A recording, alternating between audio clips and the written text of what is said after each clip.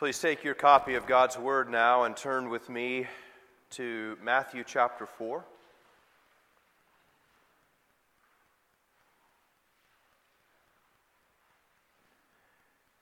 Taking up where we left off a few weeks ago, the words to which I would call your attention come to us from Matthew chapter 4, verses 12 to 17.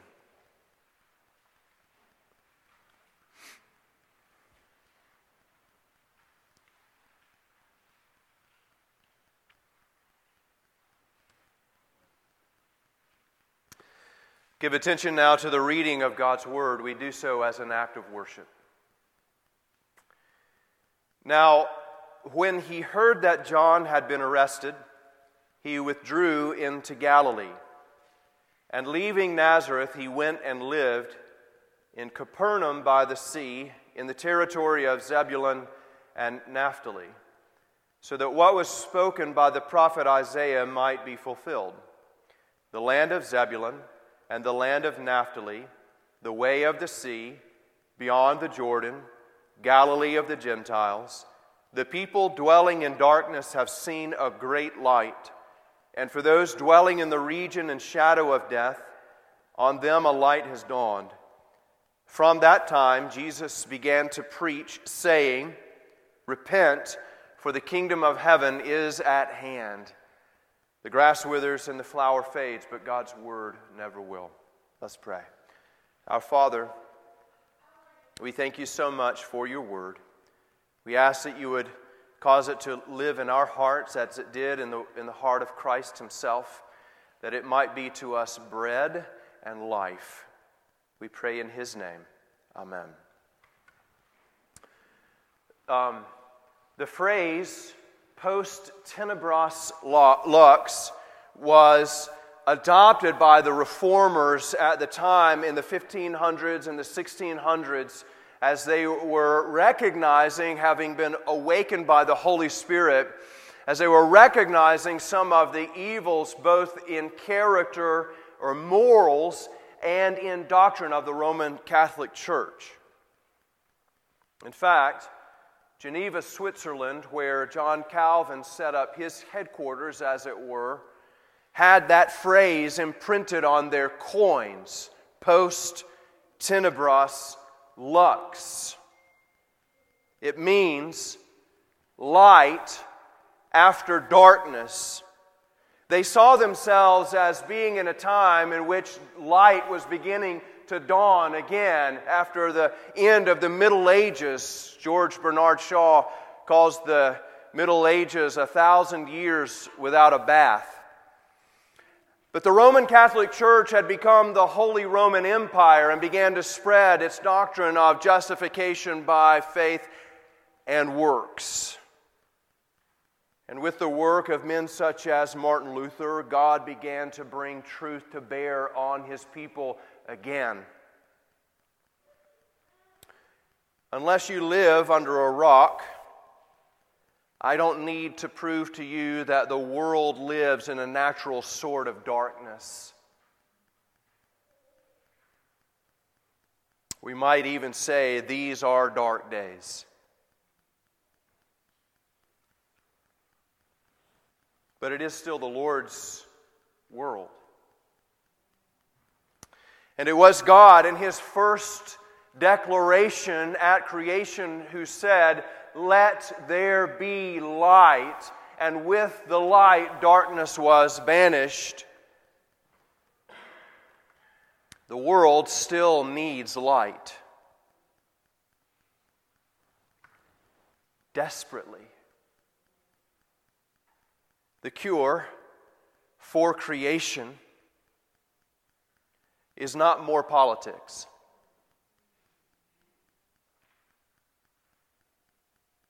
And we can change voting laws. We can fix the criminal justice system and immigration. And we can pass laws which declare that biological males only should participate in male sports. And those are good things.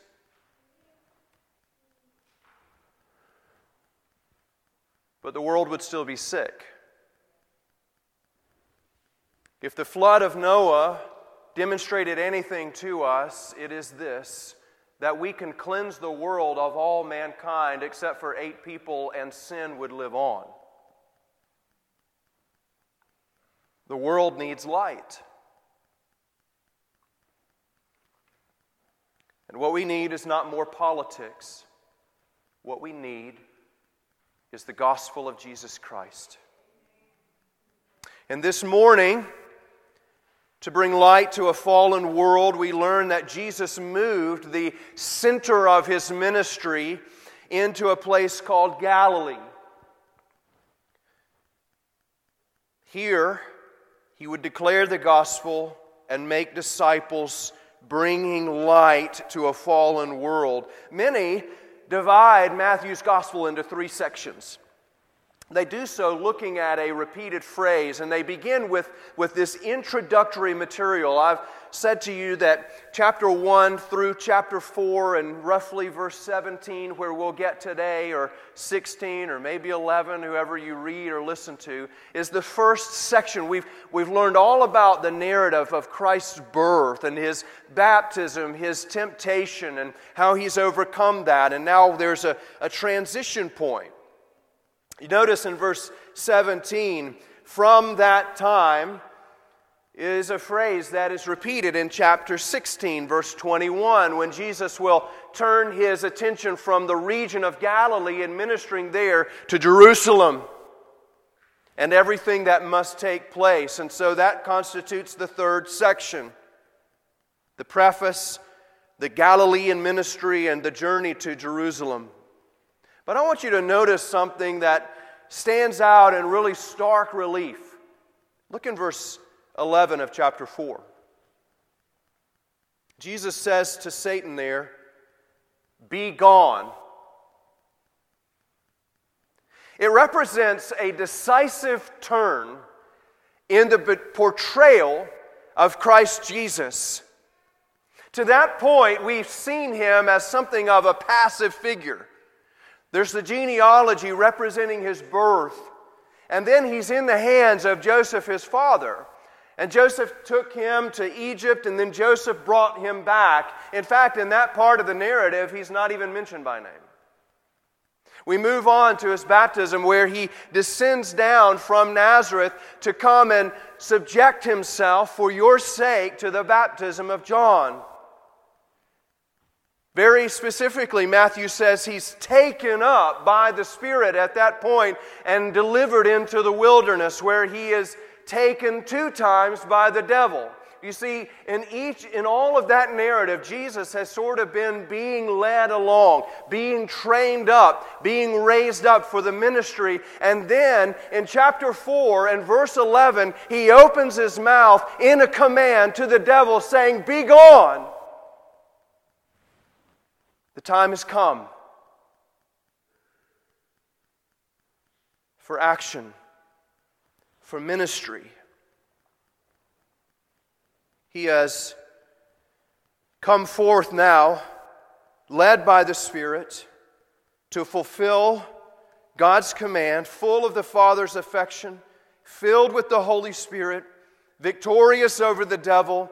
He steps out now to fulfill the ministerial command of God on His life. And notice first of all in the text and His activity, Jesus moved His ministry to Galilee in verses 12 to 13. Jesus' move here is in response to John's arrest. This is perhaps, Matthew doesn't tell us exactly how much time has transpired. If you notice in verse 12, now when He heard that John had been arrested. When did that take place? We don't know. Some speculate perhaps a year, because you'll remember that in between Jesus' baptism and His temptation, He also visited Cana. He has turned the water into wine. He had developed something of a following in this southern region. So perhaps a year has transpired, and we're looking at roughly AD 28 when this took place. John was arrested. And in response to hearing of John's arrest, Jesus determined to move his ministry north to Galilee. John was arrested by a man named Herod Antipas. We talked about another Herod at the beginning of this gospel, Herod the Great. Well, after Herod died, remember that his kingdom was given over to 4 sons, and they divided it into 4 different regions. Herod Archelaus was a wicked, wicked man. And we've talked about that. His brother, Herod Antipas, was the ruler of a northern region of Galilee and down the edge of the Jordan to the east of Jerusalem. John, here literally, was betrayed.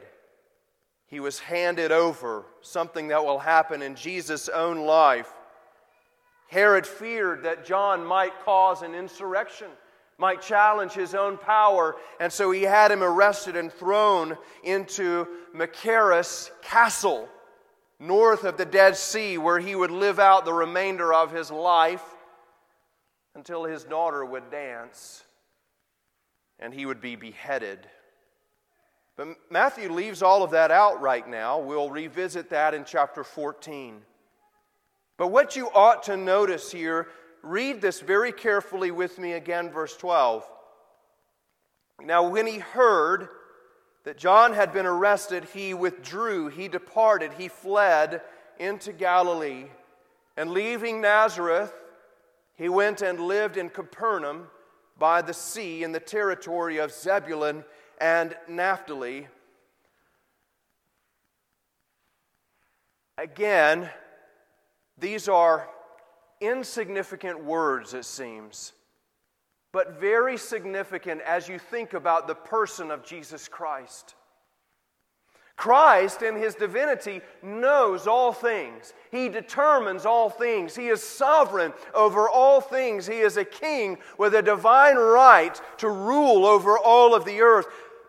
Christ, in His humanity, like you, learns. And here He had learned of the arrest of John the Baptist, and like you, He made a decision to respond to that. He moved north to Galilee, to Capernaum. There are several ancient heresies which looked at the person of Christ and said, yes, divine, no to His humanity. He was perhaps a human carcass full of the Godhead. But here we have it in simple terms that He learned and He responded to what He learned. His life was not a rail car on a track. He noticed God's providence and He exercised wisdom just as you might. Well, why is that important at all? Why bring that out? Because when you approach Christ as the God-man, He is a man just as truly as you are, yet without sin. He is led by the Holy Spirit, supported by the divine nature. Jesus' move north was in response to John's arrest. His move north was to Capernaum. Capernaum was a city on the northern shore of the Sea of Galilee. Some of you have visited there. And the Sea of Galilee is north of Jerusalem, and at the very tip of that sea, or lake, as Luke will call it, is a town called Capernaum. It is in Capernaum that Jesus will establish the headquarters of His ministry, not in Nazareth. It is the place of Peter's home. It is the place where Peter, Andrew, James, John, and Matthew himself will be called to be disciples of Christ. In all of this, we notice the humanity of Christ, who He was in reality. Matthew Henry, in his commentary, notices on this part that Jesus noticed John's plight and responded to it. He was aware of what John was going through. Just as He is aware of everything that is going on in your life and responds to you when you come to Him. We ought also to notice that wherever darkness seems to prevail, God always provides light. God always has and always will provide light in the darkness. And Christ is that light. We see, secondly, not only did Jesus move His ministry north, but here we find in verses 14 to 16 that Jesus' ministry fulfilled prophecy, bringing light to those who are in darkness. Read with me verses 14 to 16.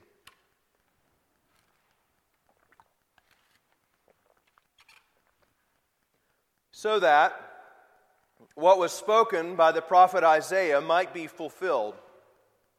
The land of Zebulun and the land of Naphtali, the way of the sea beyond the Jordan, Galilee of the Gentiles, the people dwelling in darkness have seen a great light. And for those dwelling in the region and shadow of death, on them a light has dawned. Jesus' northern ministry was in view of Isaiah chapter 9, verses 1 to 2. Hold your place here and turn over with me to Isaiah chapter 9.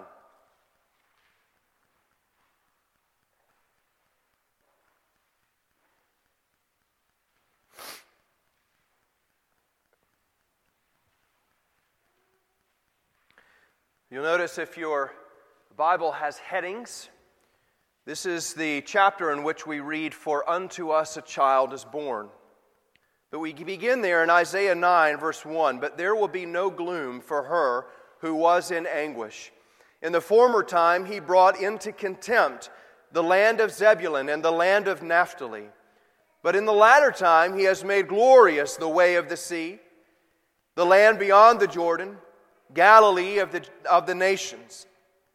The people who walked in darkness have seen a great light.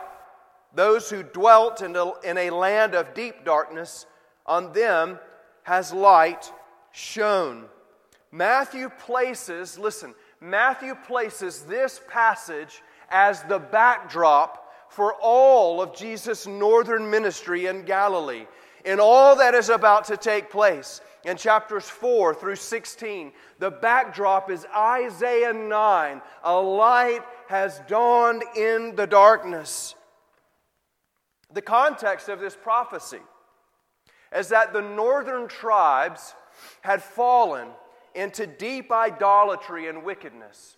You'll remember that right after Solomon died, Rehoboam, his son, became king, but the nation, the kingdom of the 12 tribes, was divided into two. The 10 tribes in the north and the 2, Judah and Benjamin, in the south. The one thing that sticks out about the northern kingdom, those 10 tribes and their successive kings, is that there was never, ever a single good king. In fact, the very first thing that King Jeroboam did was build 2 golden calves and placed one at the north end of the kingdom and one at the south end so that the people could have a place to gather and worship their false gods. Naphtali, the son of Jacob, and his people inherited the northernmost part of this 10-kingdom nation. It ran along the western shore of the lake of Galilee and went far, far north. Zebulun bordered Naphtali just to the south.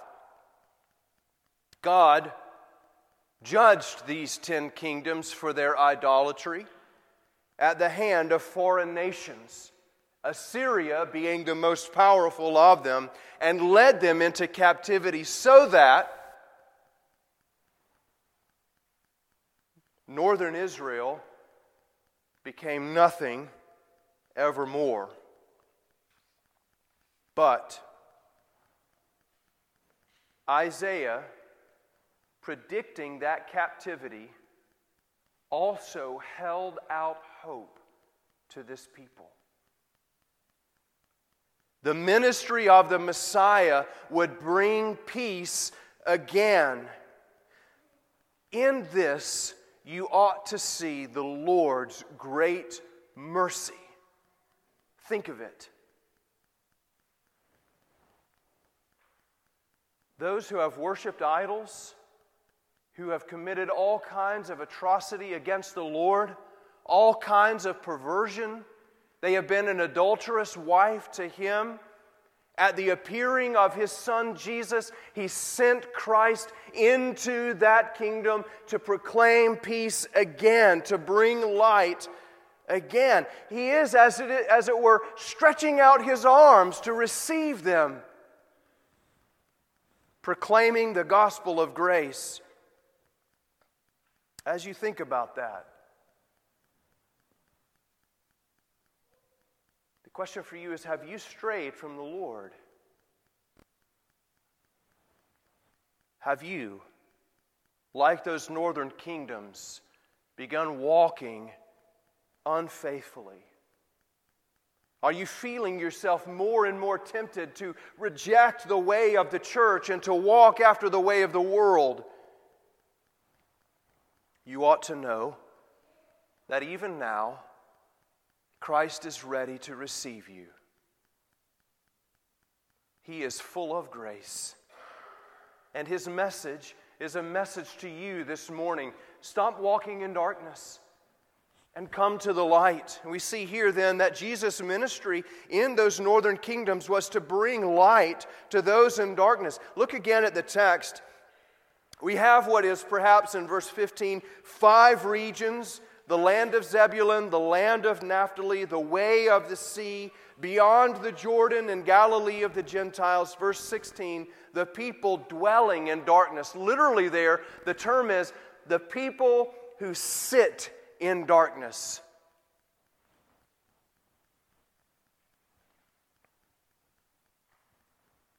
They go about their business in darkness. They live, as we see, in the land and shadow of death. Darkness in Scripture represents delusion. It represents wickedness. It represents despondency, complacency. Well, these people in this region, they sat in darkness. It's something that we might do when a tornado or an ice storm comes along. We sit in darkness. You think about all the things that are taken away from you. The things that simple light give you the ability to do. Carry on your life. Cook dinner. In the darkness, we sit and we contemplate. You think about Psalm chapter 1, verse 1 perhaps. Blessed is the man who walks not in the path of sinners, nor sits in the seat is the final position. He walks, he listens, he walks, and then finally he sits in the seat of the scornful. Here are a people who have taken that seat. They are not only evil, but they are content in their evil and delusion.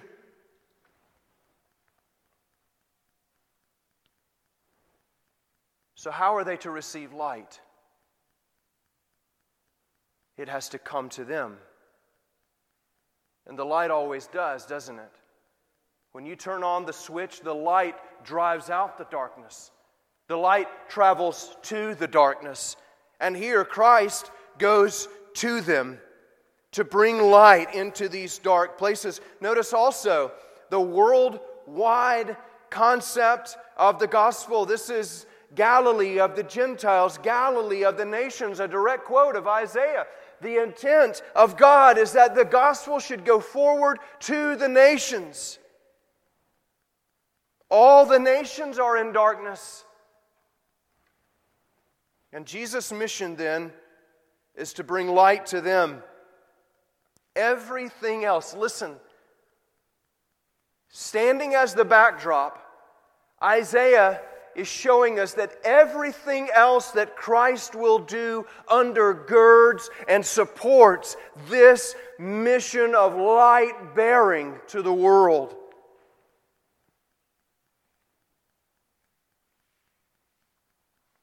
Lastly, then, we see that Jesus brings light through his preaching. Jesus' ministry was preaching. Notice verse 17.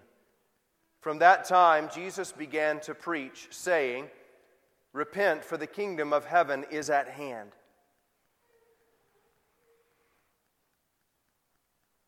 You'll notice that when Jesus took up this message, he's taking up the message we've already seen John declare. Repent, for the kingdom of heaven is at hand.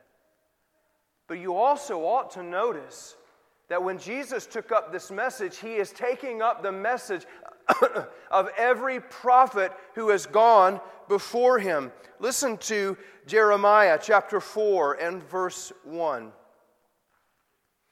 "If you return, O Israel, declares the Lord, to me you should return. If you remove your detestable things from my presence and do not waver." From Ezekiel chapter 33, verse 11.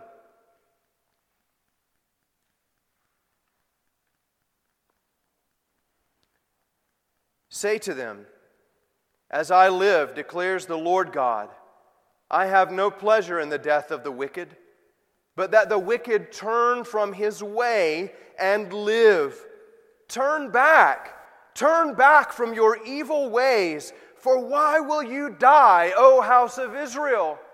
And one of my favorites in Joel chapter 2, verse 12, when Israel are on the knife's edge of judgment, devastating judgment, the Lord looks upon them and says to them, "Yet even now declares the Lord, return to me. Rend your heart, not your garment."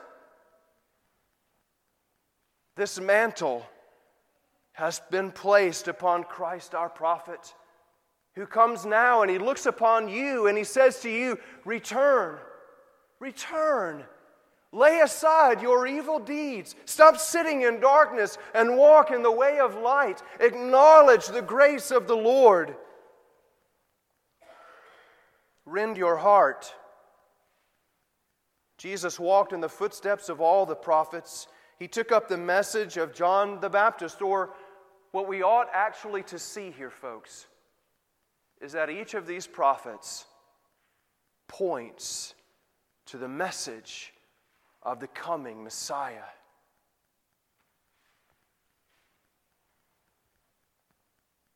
Jesus took up the message that got John thrown into jail.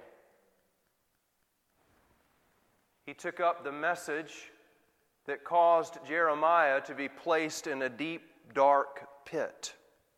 In other words, here Jesus takes up a message that has only ever resulted in the death of every man who came before him. Your Lord is a Lord of courage,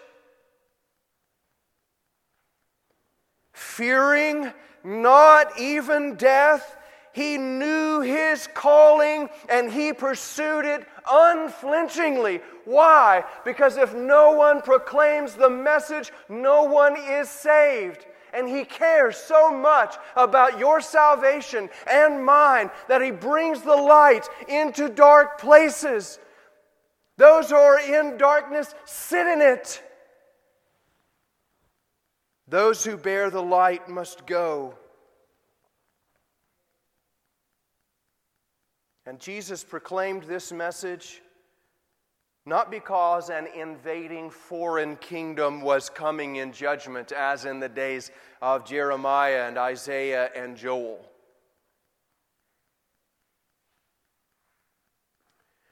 He was proclaiming this message because the king and rightful heir of all the earth had come.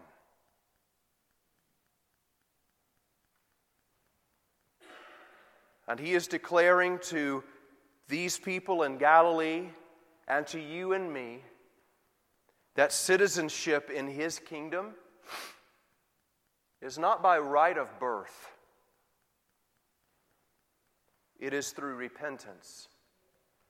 And it is available to all from every walk of life, from wherever you hail. If you're from Alabama, Mississippi, Mongolia, you enter the kingdom of God through faith and repentance. And all others, this is the warning. You see, for Israel and later for Judah, if they refused to repent, they would face the judgment at the hand of a foreign invading army. But in our time, that judgment is coming. But it is not coming from a foreign army. It is coming from God Himself, who in the last day will judge every man by his deeds. Those who are in Christ will be judged by the deeds of Christ.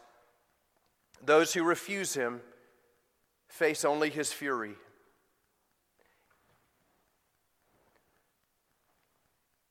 In Christ Jesus, the light of the world has come. His message to the world was simple: repent, be converted. Like Him, our objective as the church of Jesus Christ is to take this message into the darkness, to go to the dark places, so that they too might have the opportunity to hear the message and come out, to stand up, to be delivered from death. We must take it to those sitting satisfied in their evil ways. Will you do this as Christ has done for you? Let's pray.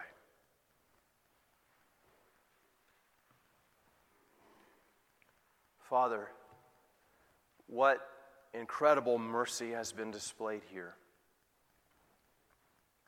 That you would send your Son, your only Son, whom you love, the Lord Jesus, to a people who time and again had rejected you, an adulterous people.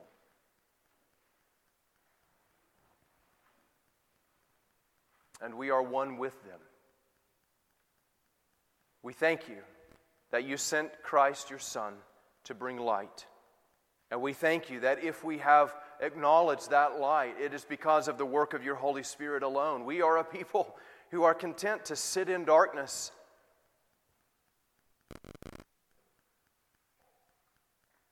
Help us to be faithful, not just to love the light, but to take that light, as Christ did, to the world.